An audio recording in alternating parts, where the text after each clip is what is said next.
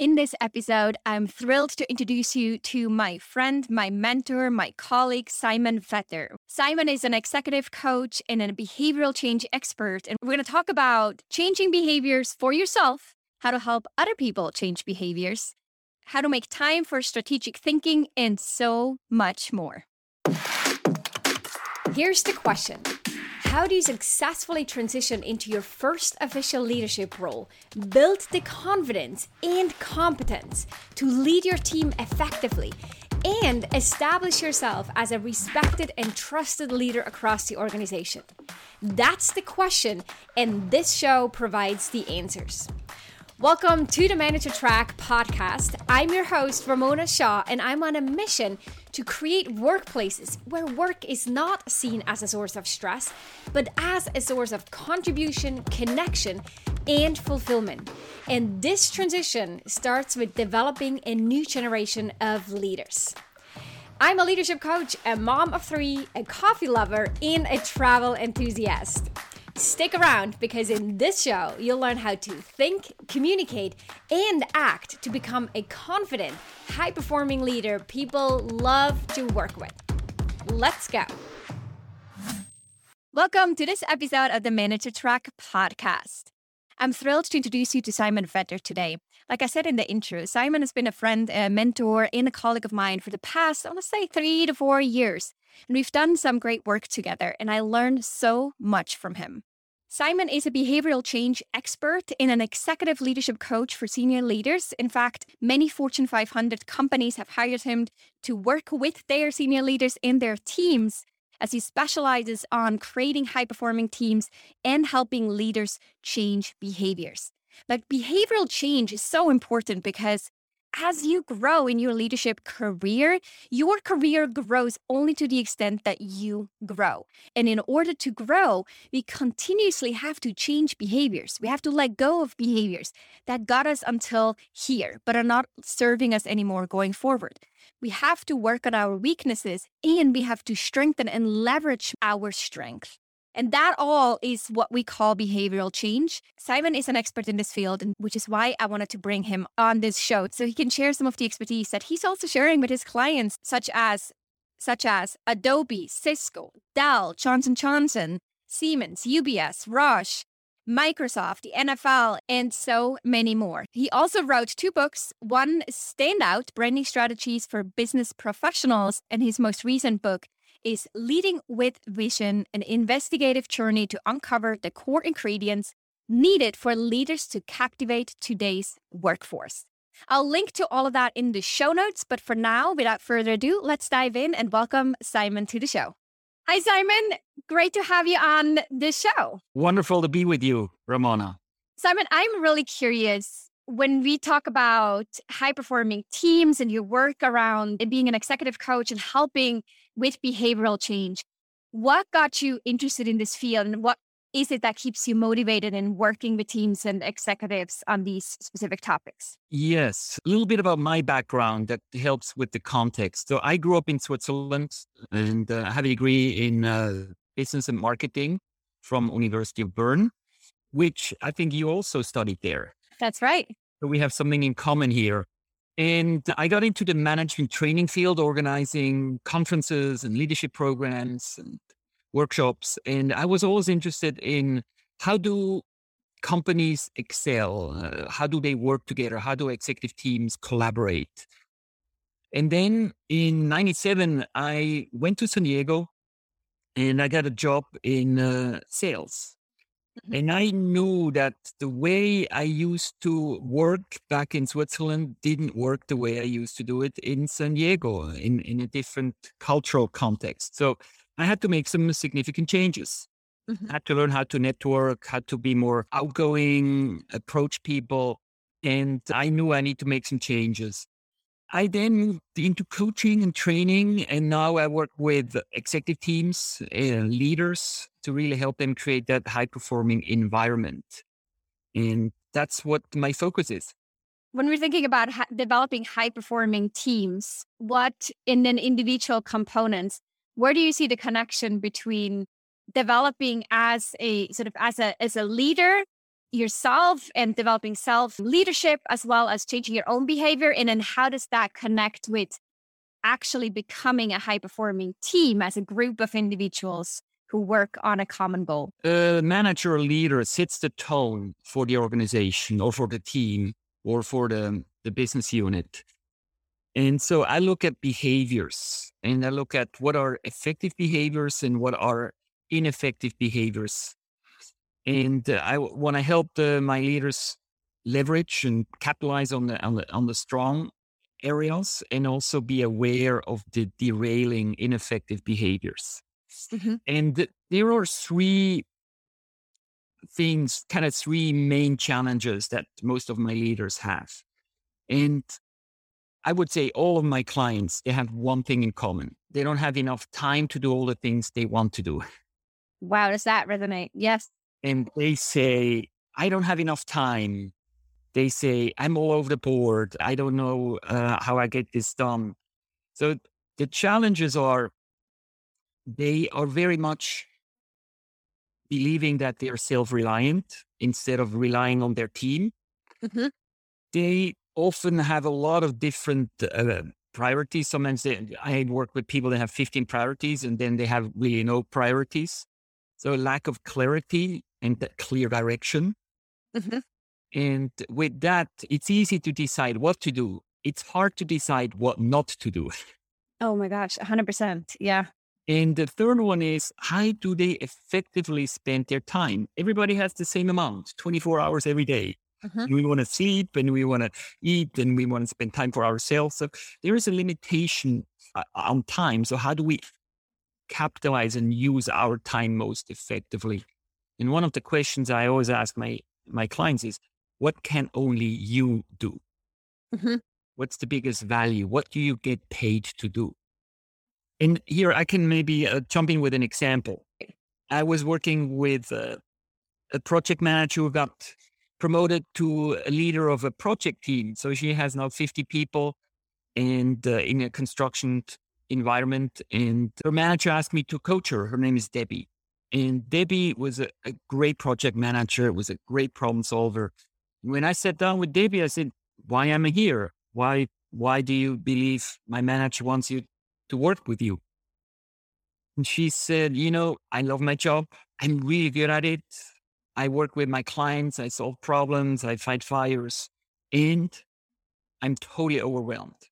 And you just could see she was carrying all her stress and on her shoulders.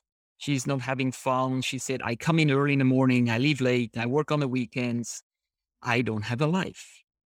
I start working with her and I start getting some feedback. I talked to 12 people on her team, peers, her manager, and there was a clear picture that came up. Debbie was a great problem solver. When one of her new managers came to her with a problem, what did she do? Yeah. She solved it. Yeah.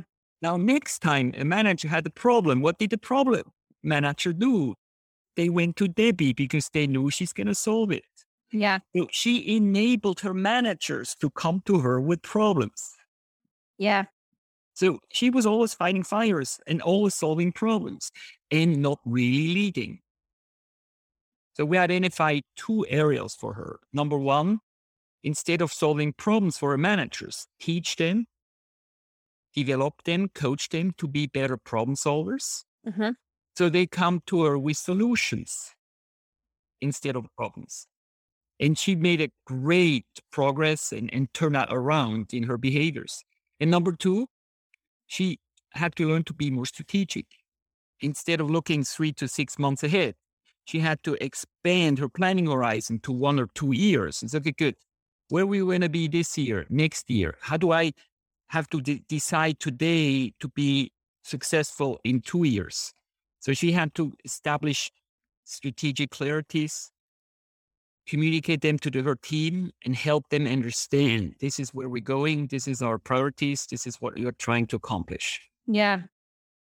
You just brought up two really important topics, I think, because one of them, the first one that you said and the theme that you identified with Debbie was that she was a problem solver by nature. And it seems to me like this is something that I see often with people who transition from being an IC into their first leadership role, is the things that actually make them really successful, they get a lot of praise for, and they get really good comments and evaluations on in their performance reviews, etc., is the exact thing that then gets in the way of them being effective leaders. So I can imagine Debbie, when she was a project manager as an IC, her ability to problem solve was excellent. It was the thing that was a success strategy for her.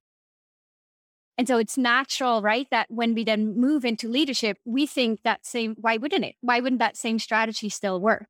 Exactly. Oftentimes a strength in a role can become a liability in another role or in a leadership role. Yeah. So Debbie, I have this exercise. I ask people to think about three things. Number one, what is the strength you apply in your role? What is the value to the organization? And what is the potential risk? So with Debbie, she's a great problem solver. She gets things done. The potential risk, she overwhelms herself and becomes ineffective in leading others. Yeah. So it's a great exercise to go through those three steps and understand, okay, what is a potential risk of me overdoing my strength? Yeah. And we call this also a derailing behavior. It's like a train on the track, on a rail, derails. Yeah. It could be very damaging. It could even lose lives. Yeah. So in leadership roles, when managers have derailing behaviors, it can be very damaging and reduce and limit the effectiveness. Well, and I think this may sound to some of the listeners, like, this is 1 out of 10 will deal with a derailer, but I see this in basically every single client, and clients don't come to me because they have a performance issue. They come to me because they are high performers and they know they need the support to continue in an increasingly expanding role to deliver that kind of performance and impact. And they see that support is what sets them up for success. And basically everyone has these blind spots, these derailing or behaviors or liabilities that come from past behaviors that were really good in that moment, but now are overdone. Do you agree with that? Yes, that's another factor where I help people to be more aware how they come across. And we all have blind spots. Yeah. We don't see things in ourselves that everybody else sees. Yeah. For example, very thought. I was working with a financial planner. He was a manager of a team, and he had great interaction with clients, gregarious, outgoing, and he was disorganized. Mm-hmm. And he missed meetings. He was late, and so I was in his office, which had like a glass wall, so people could look in his office. And I tell him, so I think you should. His name is Gary. I say, you want to be more organized. And you want to go to your people and ask them how you can be more organized. So he said, no, I don't want to ask them.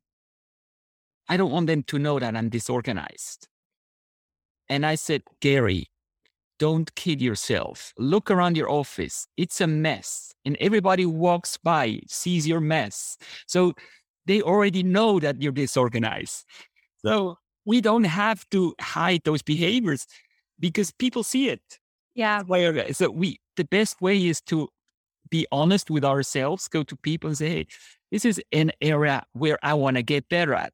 I want to be more focused. I want to be on time. I want to be more organized. And I like you to support me in improving. Mm-hmm. And that's where I'm moving to behavioral change. We have done a lot of surveys, why people change. And one of the most important factors, a significant indicator for behavioral change, is engaging and asking coworkers to help make changes. Yeah. So when I work with a client, I'm not working only one-on-one. I work with their surroundings, with their, I call them stakeholders. Yeah. Their people on their team, their peers, their managers, and involve them in helping my client make changes.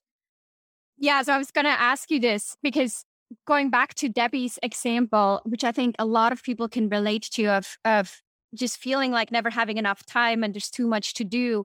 as they scale their leadership responsibility and have to learn to say no to more things and be a lot more clear with priorities and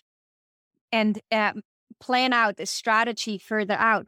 When you have this conversation with Debbie or someone like Debbie, and you say, listen, here's the problem. The problem is you're creating these dependencies and you are the problem solver for everyone. A lot of people in that situation, they get that intellectually, but it's a really different thing to then actually change and let go of this need to want to control or need to want to give advice and problem solve. For someone listening who can resonate with this, who can relate to this, what would you suggest them to do? So part of the behavioral change, I identify two things. Number one, what do you want to change? Mm-hmm. What is the behavior you want to improve that will help you in your role get more support, get people to deliver, be more reliable, reliant on your team? So defining the what to change. Mm-hmm. So like explaining it out to a very specific behavior. Exactly. So for Debbie, it was two things: delegate, empower, enable, and delegate to her people. And number two, be strategic and set clear objectives and priorities for her organization. So there are the two things I worked with her for an entire year. I love that you just said it took an entire year, because I think sometimes we think this is a quick fix because it looks like such an easy thing to do differently. But because we're so programmed to react, especially under stress, in high stakes situations, to go back to our old patterns, that to undo these patterns and build new patterns that then become the default behavior, that takes time. She had a really hard time making 2-3 hours in her schedule just to sit back and think strategically. Yeah. And after like 2 months, she got sucked into her client problems, and there was a lot of urgency, and she jumped in, and then she said, I don't have time to strategize. And then after 2 months, I said, okay, good. You go to a coffee place or a place where you not get interrupted, turn off your phone and work for 2 hours on your strategic priorities. Do some planning, think long-term. And it took her a strong effort to make that happen. Mm-hmm. And then as she did that, along the way in taking time to teach her direct reports to be better problem solvers, and that's how she scaled her impact. It took 6 to 8 months for her to really see some significant improvement. And then the last 4 or 5 months, she anchored those behavioral changes and they became more habitual. Nice. Yeah, I think this is such an important topic. And for so many, again, like I said, the intellectual understanding is there of, yes, I should sit back and prioritize. But then the moment that the calendar thing goes up and it says like, hey, the next 2 hours are blocked out for this strategic project or for planning.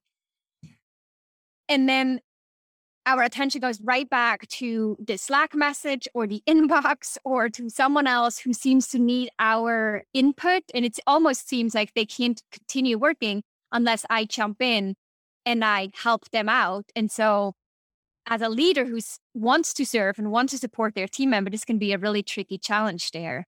And what I'm hearing from you too is to get, as a way to solve this, is to get really, really clear on what is it actually that I want to solve and how can I create an environment where I'm more likely to follow through, like going to a coffee shop or using a different laptop that maybe doesn't have, the collaboration tool installed, or I don't have access to my inbox, or turning things off and shutting it down.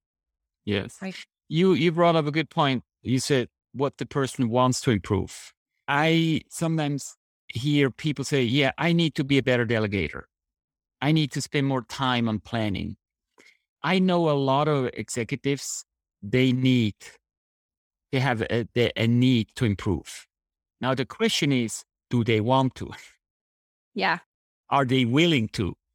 Are they really committed to make the change? Mm-hmm. When I work on defining the what to change, it's also making sure that they understand the need for it and also that they develop the commitment to do it. Mm-hmm. And often I ask my clients, let's take Debbie's example. So imagine you're better at delegating and holding your people accountable and get them to solve problems. And you're really good in planning ahead. What will be the impact in 6 months or 12 months of you having made that behavioral change? Mm-hmm. So I help them to see the ideal outcome from them having improved. I listen very carefully. I help them paint a picture. And then I have them really see that picture in their own mind's eye. Mm-hmm. And then I always get back to say, okay, this is what we discussed. That's what you really want to make happen. And then I use that like a North Star or like a vision to help them to understand that I got to keep working on those things Mm-hmm. to accomplish or to get to that ideal outcome. Yeah. So part of the coaching is not only give them advice, but also make sure they're committed to change. Change. Yeah. And if someone is willing and open and committed to change, there's a high chance that they will actually change. Yeah. And if someone doesn't want to change, they resist or they give me excuses, chances are they won't. Yeah.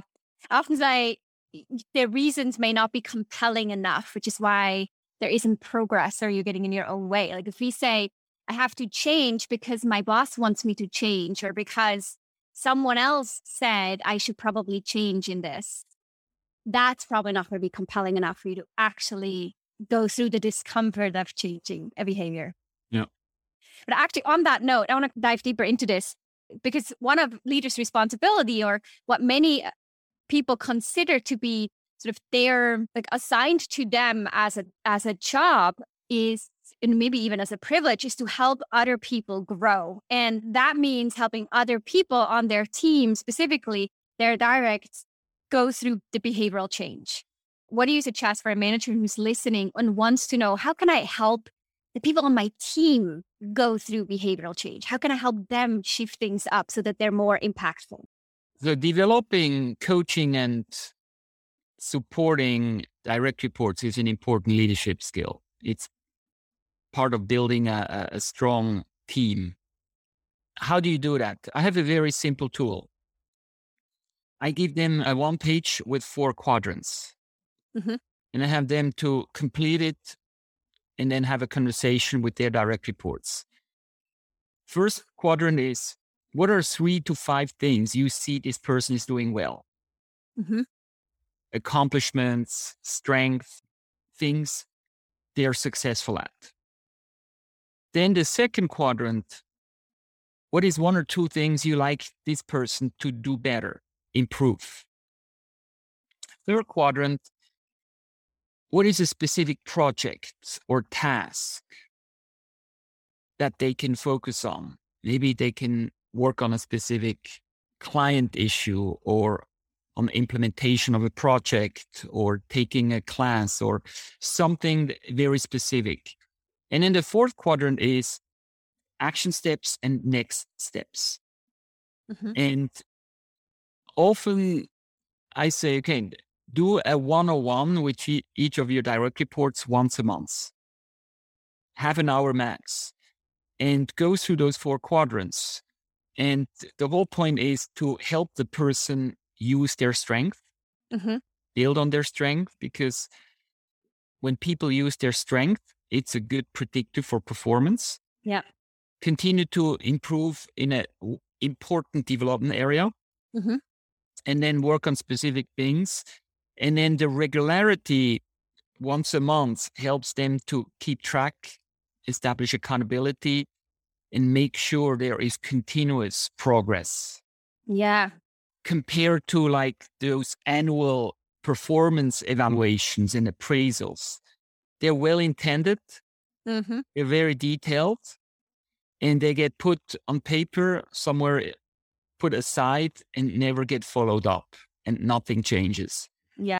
Yeah. And we only remember what happened like 2 months before. We actually have to submit the feedback, right? So that continuity that you spoke about, I think that's so important. I love how simple this tool is. We don't need to make it complex, especially for people who don't have the support from a big L&D department and they know they want to give continuous feedback and love seeing other people grow and coaching them. This is a super simple tool to go out and apply right away. And an element to that is the manager provides feedback to the direct report. Feedback on the strength, recognize and praise the strength. And that makes people feel good about themselves. So highlight those and spend some time in their strengths. And it's okay, good. What do you do really, really well? How can you capitalize on those? And help them use their strength and also teach those strengths to others.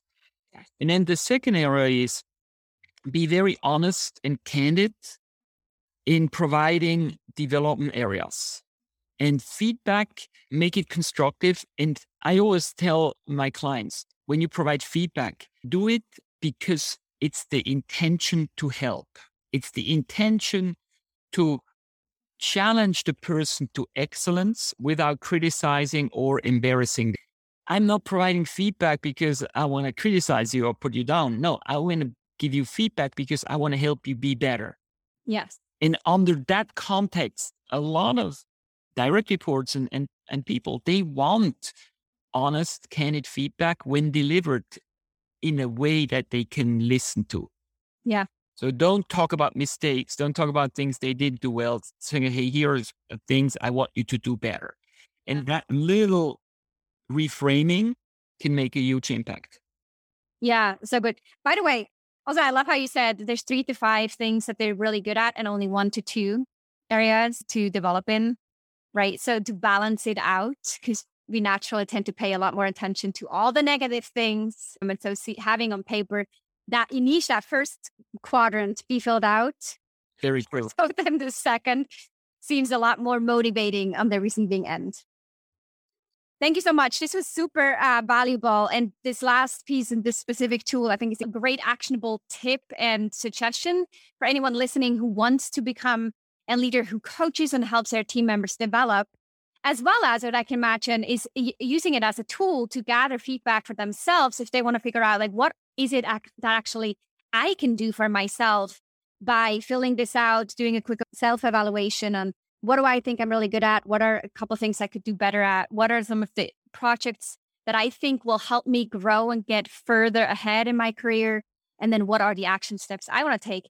And correct me if you see this differently, but I would assume that filling this out and then bringing that to your own manager and having a conversation with them and asking them for their feedback. And if they have any other suggestions, that could be a really useful conversation. Absolutely. And what I have found, effective leaders, they're open to be challenged. They're open to listen to other people's perspective and perception. And there are different ways to get feedback. 3 main ways. 1, you hire a coach and you ask him to interview 8 to 10 people. Number 2, there's a lot of 360 online feedback tools. And number 3, the manager can do it themselves. And I give them 4 questions, very simple questions. Number 1, what do you see are my strengths? Second question, what is unique about me? That's very simple, very powerful question. Yeah. Number 3, if there's one thing I can do better in my role as a leader, as a coworker, as a peer, what would that be? And number 4, are there any other tips that you can give me to strengthen myself? Phrased in a positive way, people are willing to provide feedback. I often give those 4 questions to my clients to do it themselves, and they always come back with some new insights, new learnings, oftentimes also confirmation to really kind of reflect and look in the mirror and see how they are perceived. Love it. Thank you so much for sharing that tool. And that's the second one that people can add to their toolbox and go out and actually not only learn how to identify some of the specific areas to change or to grow in, and then also to get the support, like that stakeholder support we talked about in the beginning, in order to then be more likely to follow through on the behavioral change. Thank you, Simon. This was super insightful. I appreciate all the wisdom that you shared in this interview. For people who want to learn more about the work that you do with teams and with senior leaders, where can they find out more about your work? They can check out my website, simonwerder.com. Also, I have written a book called Leading with Vision, how to create a compelling vision that people want to be part of and are emotionally engaged. You can pick it up anywhere online. It's also available on audio. And you can also connect with me on LinkedIn. Simon Werder, you will find me. My company is called Standout International. Awesome. Thank you, Simon. I will link to the book and your website as well as LinkedIn in the show notes. Thank you so much for being with us today, Simon. Thank you very much, Ramona. If you love this show, then you love even more my free training for new managers. If you haven't watched this training yet, then I'll strongly encourage you to sign up at ramonashaw.com/masterclass. You'll discover the key shifts you'll need to make as a new manager and the number one most common mistake to avoid. Plus, you'll walk away with actionable tips that you can apply in your role right away. Go to ramonashaw.com/masterclass to sign up.